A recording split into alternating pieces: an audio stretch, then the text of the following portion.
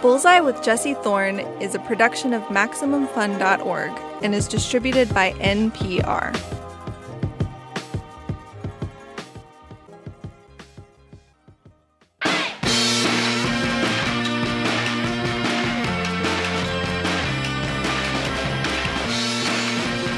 It's Bullseye. I'm Jesse Thorne. My first guest this week is the incredible Anna Deavere Smith. She is an actor, playwright, educator, scholar, basically one of the most accomplished human beings in all of American theater. In fact, she sort of created a form of theater. Her plays are a bit like documentaries. She conducts interviews, collects stories, and presents her findings on stage, usually in the form of a solo act. 30 years ago, she premiered her play Twilight, Los Angeles, 1992. To prepare, Anna interviewed over 300 people about the Rodney King beating and its aftermath. Police, bystanders, jurors, Angelenos from all different backgrounds. And then she turned their words, their actual verbatim words, into a show. In the original production, Anna played every part, representing each person as closely as she could. And I honestly don't think that it is a stretch to say that Twilight, Los Angeles, 1992 was one of the most important stage productions of the 20th century. Now, 30 years later, that show has made its return to Los Angeles at the Mark Taper Forum, where it first premiered in 1993. This time around, Twilight isn't a solo act. There's a cast of 5, different ages, genders, and races. Each one plays some of the characters that Anna played 30 years ago. Let's start things off with a clip from a filmed production of Twilight, Los Angeles, 1992. It was shot for PBS back in 2001. In this scene, Anna Deavere Smith recreates a speech given by Congresswoman Maxine Waters. It's a message to President George H.W. Bush about the persistent discrimination that Black men face in the United States. Mr. President, we want our Black men back on America's agenda. They've been dropped off of everybody's statistics and data. They're not in school. They're not employed. They don't live anywhere. They go from grandmama to mama to girlfriend. And Mr. President, not everybody in the street is a thug or a hood. Not everybody is a criminal. And if they are, Mr. President, then what about your violation? Oh, yes, I'm angry. We are angry. The fact of the matter is, whether we like it or not, riot was the voice of the unheard. Anna Deavere Smith, I'm so happy to have you on Bullseye. Thank you for coming on the show. Oh, thanks for having me. So, when you started preparing to create this new version of your show, did you watch tape of the old one? Well, first of all, the show that I did 30 years ago at the Mark Taper Forum, Twilight, was not recorded as far as I know. It could have been, but I don't remember that. I made a movie that was aired in 2020, but no, I did not look at that when I did the revision of the text for 5 people. Was it a choice not to record it at the time? You know, they may have recorded it. I just don't remember if they did or not. And I didn't call the taper at any rate when I was revising the show, because the show was revised for the Signature Theater in New York. And then as a result of that revision, the taper invited me to do it in Los Angeles, this revision. Were you worried to revise it? No, it was my choice. Why did you choose that? Signature Theater in New York City invited me to be one of their resident artists, and Paige Evans was the artistic director. And we had a conversation. You know, everything pre-COVID is hard to track. But well before COVID, she and I had a conversation about which of my works would be done at the Signature Theater. The Signature Theater does works of playwrights, works that have among other things, they invite playwrights to be resident artists, established playwrights, and do some of their previous work and then invite them to write a new play. So as part of my residency, we produced, Paige produced Fires in the Mirror, a play which I did in 1991 in New York at the Public Theater and then regionally and in London. And that play was revised for part of my residency. And then I decided with Paige to do Twilight. And I was going to revise it for several actors. And that's a conversation that happened in, 2017, 2018, something like that. And that production would have been in 2020, but because of COVID, it was postponed and not done until 2021.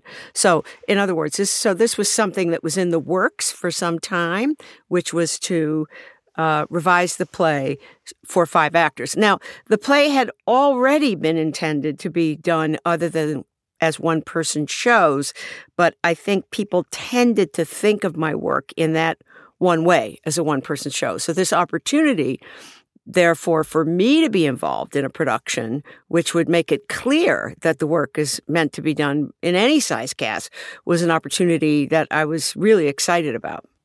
What do you think is different when it's performed by a group of people rather than performed by a single person? And when that single person is you? Well, I guess it's different. It's different because it's more than one person. It's different because every actor brings their own humanity to what they're doing. I recall meeting years ago, very quickly, like backstage, the Hélène Cixous, the French intellectual Hélène Cixous, and talking about actors. And she said, well, first of all, an actor has to have a soul. And so any actor is going to bring a different soul, a different humanity, a different kind of interpretation to the work. So that's number one. And then number two, I haven't directed it, but I think that probably directing-wise, it might be more interesting to have 5 people up there than just one. I mean, I think I haven't seen the new production, which is going to be here in LA soon as we talk. But one of the things that I imagine must be different is that part of seeing you do the show solo is that the entire thing is colored by a certain kind of virtuosity, right? And that could be, I mean, it's amazing to see, but I could also see it, I could also see it changing things in ways that you might not prefer. You know what I mean? Well, there's an element of virtuosity as well for the cast of 5. Haven't done the math of how many characters they're each playing, but they're each playing several different individuals, and those individuals are all very different. And I'm sure if you were to ask them, they would agree that they're getting a workout, even though there's 5 of them. I will say, and Paige knows I say this all the time because I think it's hilarious. With any nonprofit theater, you have to kind of you have to have an argument for anything you want because of the economy. When we talked about Fires in the Mirror, I wanted her to hire 2 actors. And she said, no, we can't afford that. And she said about Twilight, she said, well, of course we have to have more than one for that because who would be able to learn all those lines? Which it's very funny to me, having that been the case of my work for so long. So I think that there is, I don't know that virtuosity disappears, right? Because there still is this challenge of being able to make feasible, if not realistic, people who are obviously very different from the actors and the persona of the actors, to try to make a different persona. I mean, I think part of what's interesting to me about it is you have a cast of people of different genders and races.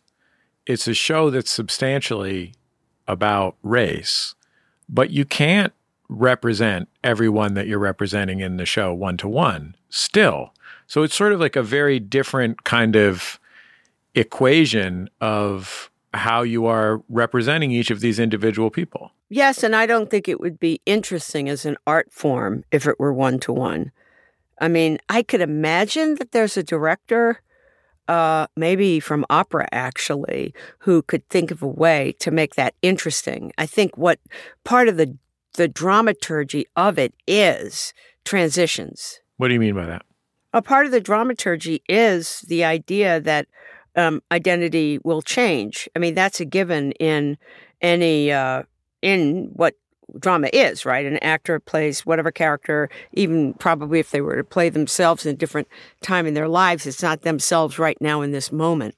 But part of the dramaturgy of this is that people are playing more than one role. Now, having said that, the first show that I made this way, based on interviews and verbatim interviews, I did in New York in the early 80s, and I had 20 actors to play 20 real people. And nobody had anything in common. I just walked up to people on the streets of New York, basically, and said, if you give me an hour of your time, I'll invite you to see yourself performed. So I talked to the lifeguard at the 63rd Street Y. I talked to Meredith Monk, the great composer. 20 people for 20 people who resembled them. But back then, I was really looking at specifically things having to do with language and identity. It eventually became this other form. So you could have a show like that, but because I eventually made shows that were on one body, then this aspect that you call virtuosity does become relevant. How did you learn how to ask people to go along with this? Not actors. I'm sure actors you were offering jobs to and they were grateful. But when you go up to and talk to somebody and say, on this, whether it's on the street or in an email, what do you say to somebody that convinces them to be part of one of these projects? Well, the beginning was a different era, the 1980s, different era, different technology. So you have to imagine a world with no email, certainly no social media. However, it was a world in which something like Interview Magazine had been out for a couple of years, and people had the opportunity to see how interesting real people were. The talk show had taken off in a different way where you maybe not always saw famous people. So I think people were curious about it and said, sure, and sat down. And in that way, I don't think I'm any different than folks like, say, Studs Terkel, who had a big effect on me, Chicago journalist, the late Studs Terkel, the musicologist Alan Lomax. So I think people were willing to sit down because they saw it as getting your picture taken kind of thing, like a photographer coming up and saying, can I take your picture? What has changed is that after Fires in the Mirror, in particular, I pretty much limit the work that I do to real events around which communities have concerns and a lot to say. So they want to be heard because they want to set the record straight for what they saw, or they want to try to make sense of something like the Los Angeles riots, which was just stunning to some people, and most people said yes because they wanted to talk about it. I talked to 320 people to write Twilight. Even more with Anna Deavere Smith after a quick break. Stick around, it's Bullseye from MaximumFun.org and NPR.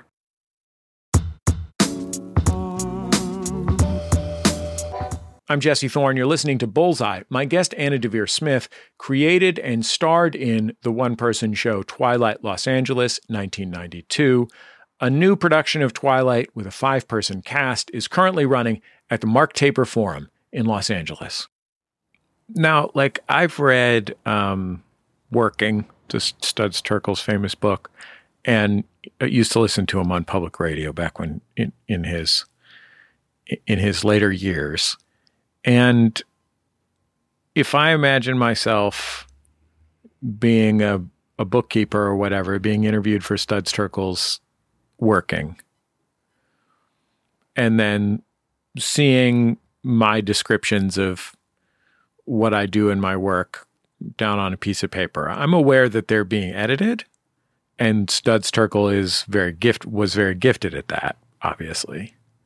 But it is a pretty literal, it would feel, I think, to me, relatively literal, even though taken as read, it's not actually. When I think of someone performing as me, that feels pretty different to me, even if my words are exactly the same, just as they are in Studs Terkel's book. So what do you tell people about that part of it? Or do they ask? I don't usually have to go that far, honestly. Listen, for in the case of, what's also very important is, what are the conditions that you're doing in this? By the way, of course, that Working became a Broadway show, right? Yeah, Okay. I do. That's true. Okay. So, and of course, I'm ready to produce the Broadway show of The Glory of Their Times, the book about old-timey baseball players. That's and that one. Studs was a persona and a character in Chicago. I got to know him, and, I go out to dinner with Studs. I mean, you could not walk down the street without people coming up to him and talking to him and stuff like that. So I don't know how relevant that was. But in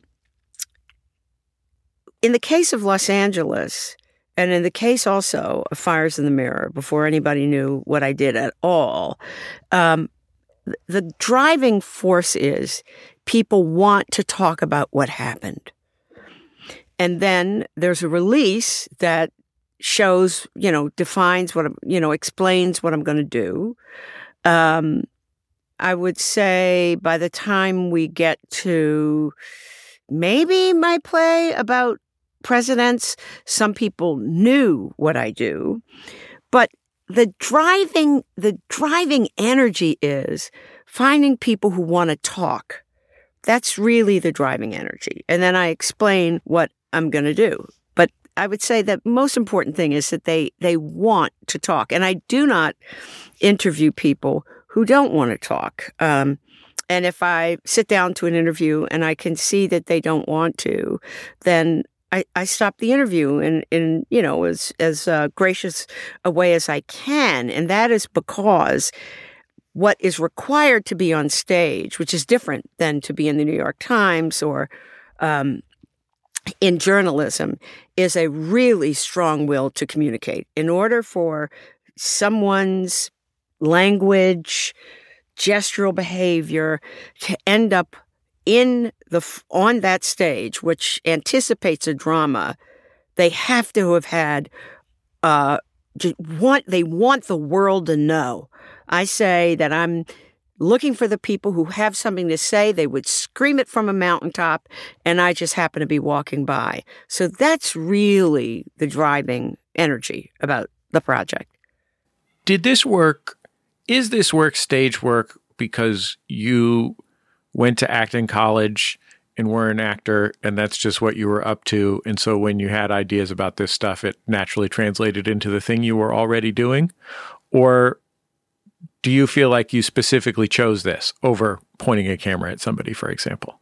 Well, it was a process. It started out of questions that I had from going to school to train as an actress at the American Conservatory Theater, no longer, but where I got my MFA when it existed. And I had a lot of questions about what is this magical thing of certain kinds of language actually cause someone to change in front of your eyes.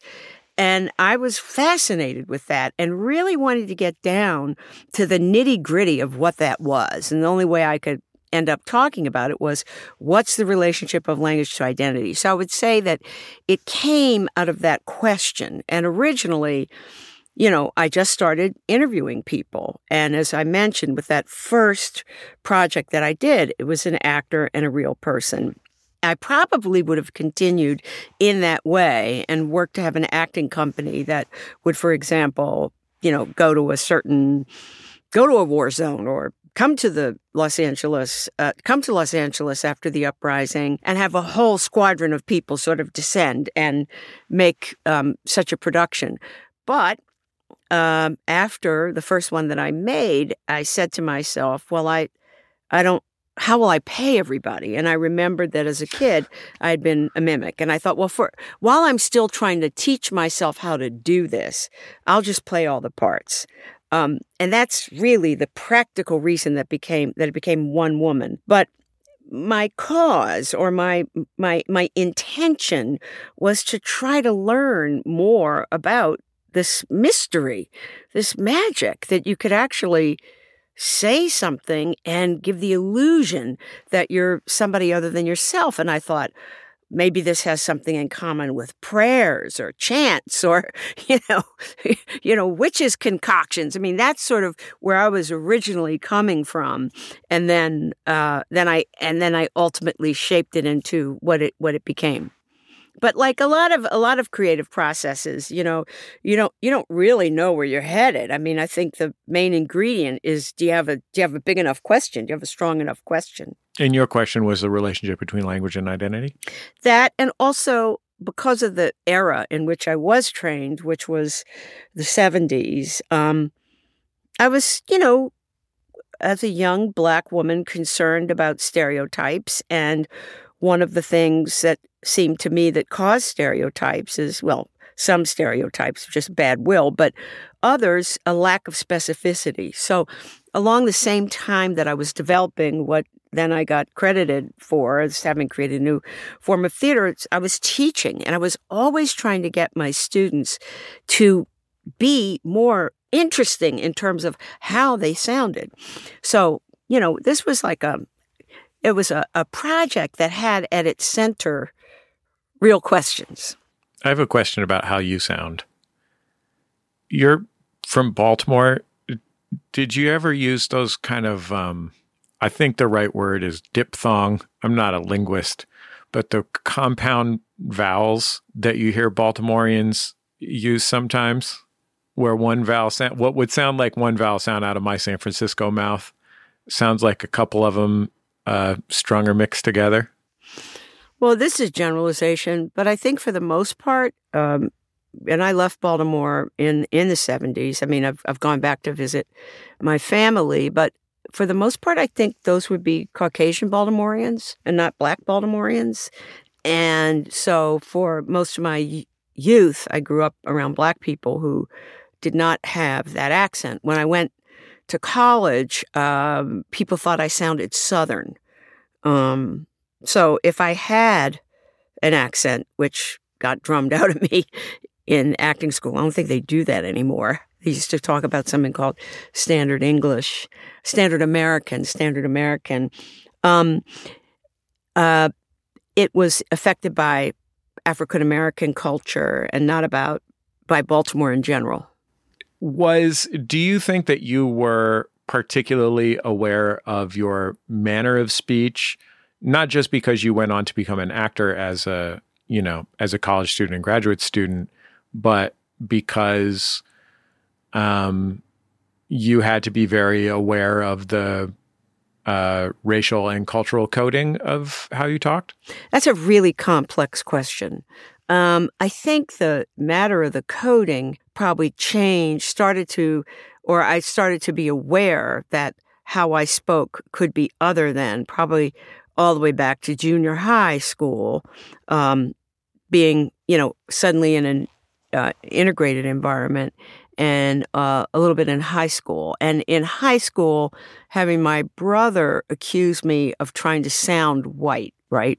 So I think your question is all about language and identity. And, I was curious too about why aren't we all more original in terms of how we sound? Why do we sound just like our family? Now, there is actually such a thing as an identical twin in sound. The late Lonnie Guinier had a sister who was not her twin, but who sounded exactly like her. And I met her sister, just like in a lobby of a performance venue. And it was really eerie to actually hear two people who sound exactly alike. That's, I wonder why that is. It's so strong, our natural mimicry, and therefore it also, you call it coding, but it's also a form of how we show which tribe we're in, right? It's like wearing certain colors in a way, accents, rhythms, slang. The Brits, of course, have this different level of speaking that I know people who can do that reveal social class. So what is that all about? Why do we organize ourselves that way? What do you notice when you're talking to someone for one of your theater pieces? What are you paying attention to?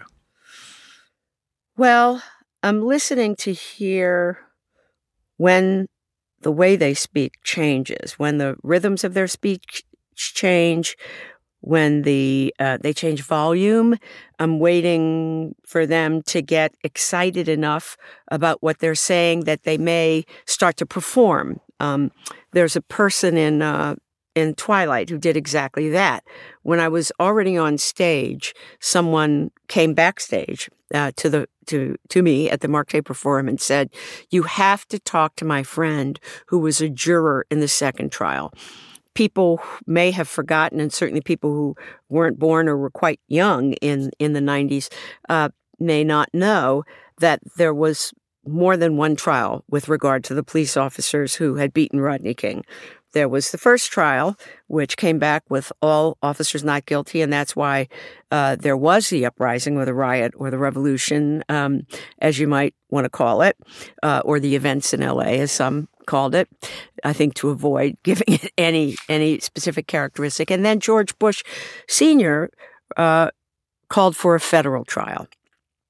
And the juror that this particular audience member felt I should talk to had been one of the jurors in that second trial. And so they actually drove her up from further south in California, and she started to actually perform what had happened in the jury room, right? So it was like amazing. It was sort of the absolute perfect example of everything I've been trying to learn about language. So what happens when a person has something to say and they're so eager to really paint the picture that they actually get up out of their chair and on their feet and show you what happened without me asking that. And that's what Maria, juror number 7, I think it was, what she did. Bertolt Brecht, the German dramatist, had written a essay called Street Scene that I learned about a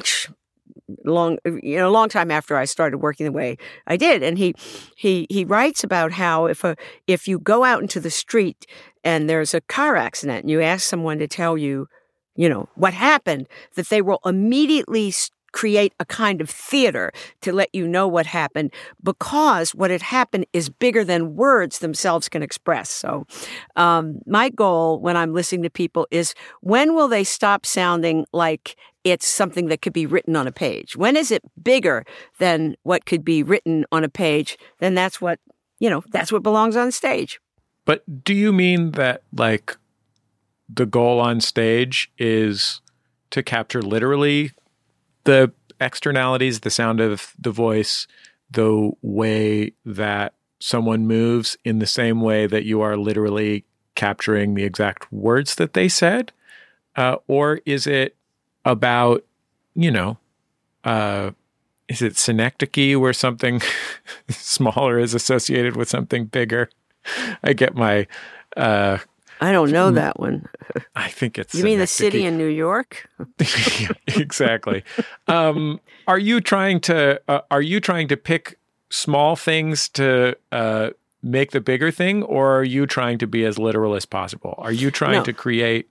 That's a great question. Are you trying to find points for an impression, even if that is not a comic impression? Or are you trying to recreate? Well, again, because of the the circumstance in which I'm looking for what I'm trying to find to put on stage is I think that in certain circumstances, this goes back to Street Scene of Bertolt Brecht, in certain circumstances and certain conditions, people are stage worthy.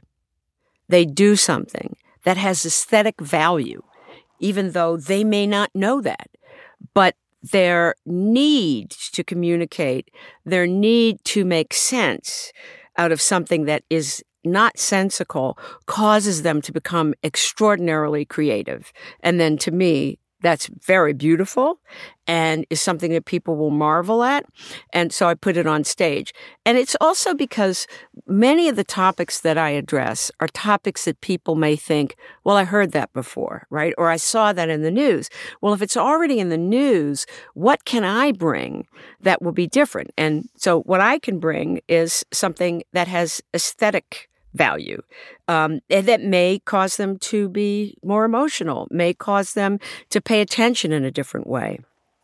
And so I think it's sort of like the difference between saying, it's like fashion. On the one hand, a lot of fashion is inspired by what a designer may see in the street, but then there's something that the designer does to that takes it to another level. Or I don't know how photographers, I haven't had a chance to talk about how photographers think about their work now, since everybody can take a picture. But what's a picture? What makes a Avedon picture or a Gordon Parts picture or a Mary Ellen Mark picture? What makes those pictures that are different than a drawing or a picture that you took in the old days with your Kodak camera, if you see what I'm saying? So I don't think there's anything ultimately everyday life about what ends up on stage, although I'm in everyday life to find something that I think is aesthetically beautiful. Beautiful is an interesting word to use. It sounded like an advised choice. Why'd you choose beautiful? Well, I do find speech when people are under duress and trying to sometimes trying to reclaim their dignity, in addition to making sense out of nonsense or out of chaos or to set the record straight. I do find that profound wish to get across, to communicate, to make a connection, to engage. I find that very, very beautiful. We've got more to get into with Anna Deavere Smith when we come back from a quick break. What's it like to play someone on stage, to use their real words verbatim, then have them see themselves in you, in real life? What happens if they don't like it? I asked Anna. She'll tell us in a minute. It's Bullseye from MaximumFun.org and NPR. With Max Fun Drive in the books, we'd like to welcome our new members and say thanks to everyone who's supported us over the years. Welcome. Thanks. And now, on to the sticker sale. A lot of this year's Drive gifts and live streams focused on food. We love how food can bring communities together, but not everyone has access to the food they need. So we'll split the proceeds from our sticker sale among 5 U.S. food banks in areas disproportionately affected by poverty. The sale ends Friday, April 14th. Members at the $10 monthly level and above can purchase any stickers they'd like. There's also a special Max Fun sticker featuring Nutsy the Squirrel that all members can purchase. For more info, head to MaximumFun.org/sticker sale. And thanks again for your support.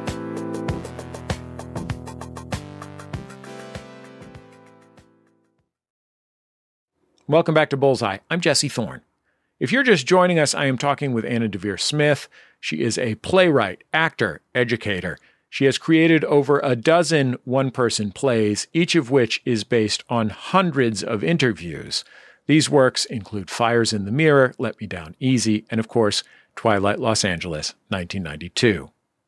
For the first time in 30 years, Twilight has returned to the Mark Taper Forum right here in LA. It's been updated a bit since its original run. It's no longer a one-person show. Now it has a diverse cast of 5. Let's get back into my interview with Anna Deavere Smith, who wrote the play. When I was in middle school, not that long before I probably saw your work for the first time, I had this music teacher, like a music appreciation teacher, who played the Steve Reich piece Different Trains for us. And that is now 30 years ago. And in my head since then has been from Chicago to New York. It's this piece that recreates with music the sound of speech, right? Mm-hmm. And I wonder what it's like for you to be watching tape or listening to tape of a conversation that you had with someone, intent on recreating the aesthetic part of that conversation and holding on to the meaning part, the story that you're telling and the story that they're telling at the same time. Well, first, I want to just mention that the minimalist musicians, the work of the minimalist musicians had a huge effect on my work back then in, 1980, the late 70s, 1980, fresh out of school, trying to understand the relationship of language to identity. I happened upon this day-long festival or 2-day festival of minimalist music. Meredith Monk, Steve Reich. Steve Reich's music for 18 musicians has had a huge effect on how I started to think about in the process of me thinking about what language is and the music of language. John Adams's work had a huge effect on me. So those minimalists, actually, you bring up Steve Reich, that the drama inside of that music and the way repetition works and the way that words work and the little plays that are sort of suggested in that music had a big effect. So it's interesting that you evoke Steve Reich. So now I've lost the question you were asking me because I became... The question was, how do you hold those aesthetic things at the same time as you're holding the meaning things and the storytelling things? Well, because there's two different things going on, right? There's writing, there's the writing. So somebody's talking to me and I'm listening for these beautiful architectures that I know they're eventually going to make in the course of an hour. And I also know who I just talked to. And so I'm already assembling in my mind how these fragments are all going to go together to make a story. And I'm interested in a variety of points of view. So I'm looking for that. So there's all that stuff. And I come into the rehearsal hall always with, much more than can possibly ever be on stage. Say 4 hours of first performance, just 4 hours. And then in the course of discussion with the director and the dramaturgs, I usually like to set up a situation where they're going to argue. I listen to them argue. I go home and I come back with a completely different play. So there's the writing of it. And then it's the learning of it where I'm sitting with another person and I'm learning the words. And as I sort of learn those words and kind of therefore am squeezing out this incredible essence in the words, I'm not just learning about that person, but I'm learning a lot about the world that they live in, the world as they see it. And I suppose that's an original thing that I thought could happen if I were to interview people in my own lifetime. That if somebody were to come across a tape that I made, say of the Los Angeles riots, that the words, even if there was just 2 inches of, because originally I started on these cassette tapes, 2 inches of tape, that if they paid attention, they would learn not just the events that happened or the meaning, but something about the essence of how this individual who spoke was in the world. So I think that the language that we speak is a testament, not just to us trying to communicate something like, give me a large coffee latte with sweet and low, whatever, but that sometimes those words and the way they come out are like a fossil, really, a fossil of what happened and how they lived. Do people come up to you and tell you what they think you got wrong? Sure. Yeah, they do. But perfect example is a woman who I perform in Let Me Down Easy, Ruth Katz, who I didn't even know she'd seen it, and came up to me a year or so later and said, "I don't have a Long Island accent." And then, I went back to work and I worked very hard on her accent, which is from Atlantic City. And she ended up being one of the first characters who ever. So it's me I'm a playwright as well as an actor, and here's a character in my play giving me a party. The same was the case of Stanley Scheinbaum, former police commissioner, gave a party, an opening night party after Twilight 30 years ago, and you even saw that in the film he gave a small dinner party to which he even invited the man he'd fired, Daryl Gates. So, sometimes people tell me, and to me, that's a part of the process to go back and listen again and to watch again and to keep working. Look, I can never be them. I can never be them. One of my colleagues, Richard Schechner, who's among those who created the discipline of performance studies, talked to me one time about how an actress is trying her best to be Medea in a show, say, for example, and that's not happening, and she's not Medea, and, director's telling her it's not Medea, and she's so out of sorts that she doesn't feel like herself anymore. So she's not Medea, she's not herself, she's a not, which is a double negative but a positive. And so I understand that I'm only living in the reach. Right. I know I can never be anybody. All I can do is reach by trying to pay as much attention as possible to reach this person who is very different, or even when I first sit down with a tape recorder who is a stranger, and somehow in the course of learning about them, I feel as though I'm getting closer to what their intentions are, but they may come to the show, as was the case 30 years ago with Twilight, and not even have remembered that I came to their house and sat down with a tape recorder, except that, a couple months later, the taper invited them to come to the opening of the show, which was the case. Do you feel scared now that you're going to get it wrong? We can only get it wrong. How we live now. I spent the summer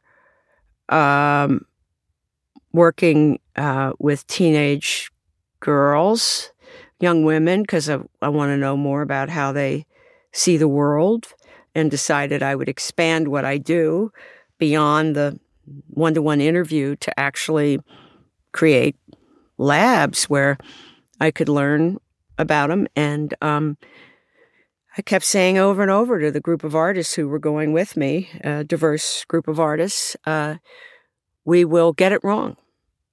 We can only get it wrong. And so what do you do given the fact that the likelihood is you're going to say the wrong thing? You're going to get it wrong. Well, I think the first thing you do is apologize. But the very important thing that I'm learning about, and I'm taking this from my good friend, the legal scholar Patricia Williams, given the fact that in particular right now, we're so suspicious of one another, then we have to proactively try to create working environments of goodwill. Because I don't know anybody who gets it right. Do you? I don't. So I understand, but I've always understood. I mean, look, I was sort of, I think of a June Jordan poem. It's a poem about my rights, which is all about all the signals she got that she was wrong. She had the wrong hair, the wrong nose, the wrong this, the wrong that.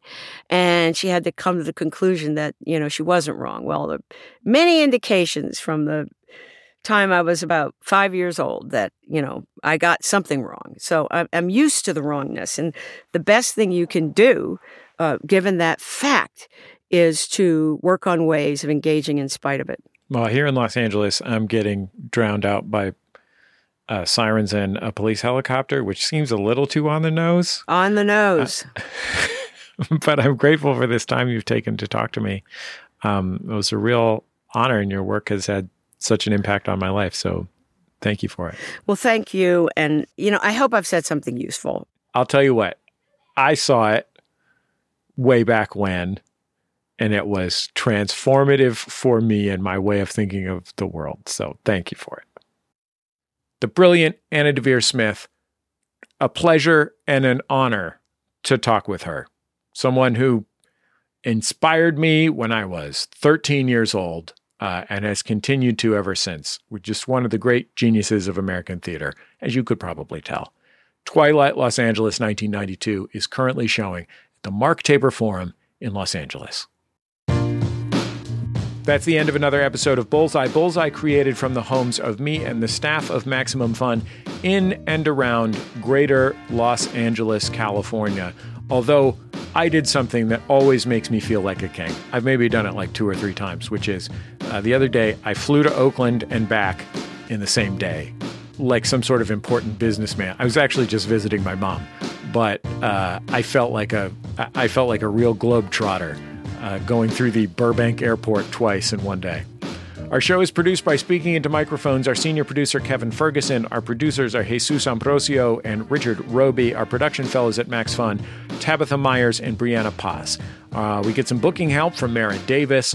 Our music is provided to us by DJ W, also known as Dan Wally. The theme song at the top of the show is Huddle Formation by the Go Team. Thanks to the Go Team. Thanks to their label, Memphis Industries. Bullseye is on YouTube, Twitter, and Facebook, and you can find us in all those places. I think that's about it. Just remember, all great radio hosts have a signature sign-off. Bullseye with Jesse Thorne is a production of MaximumFun.org and is distributed by NPR.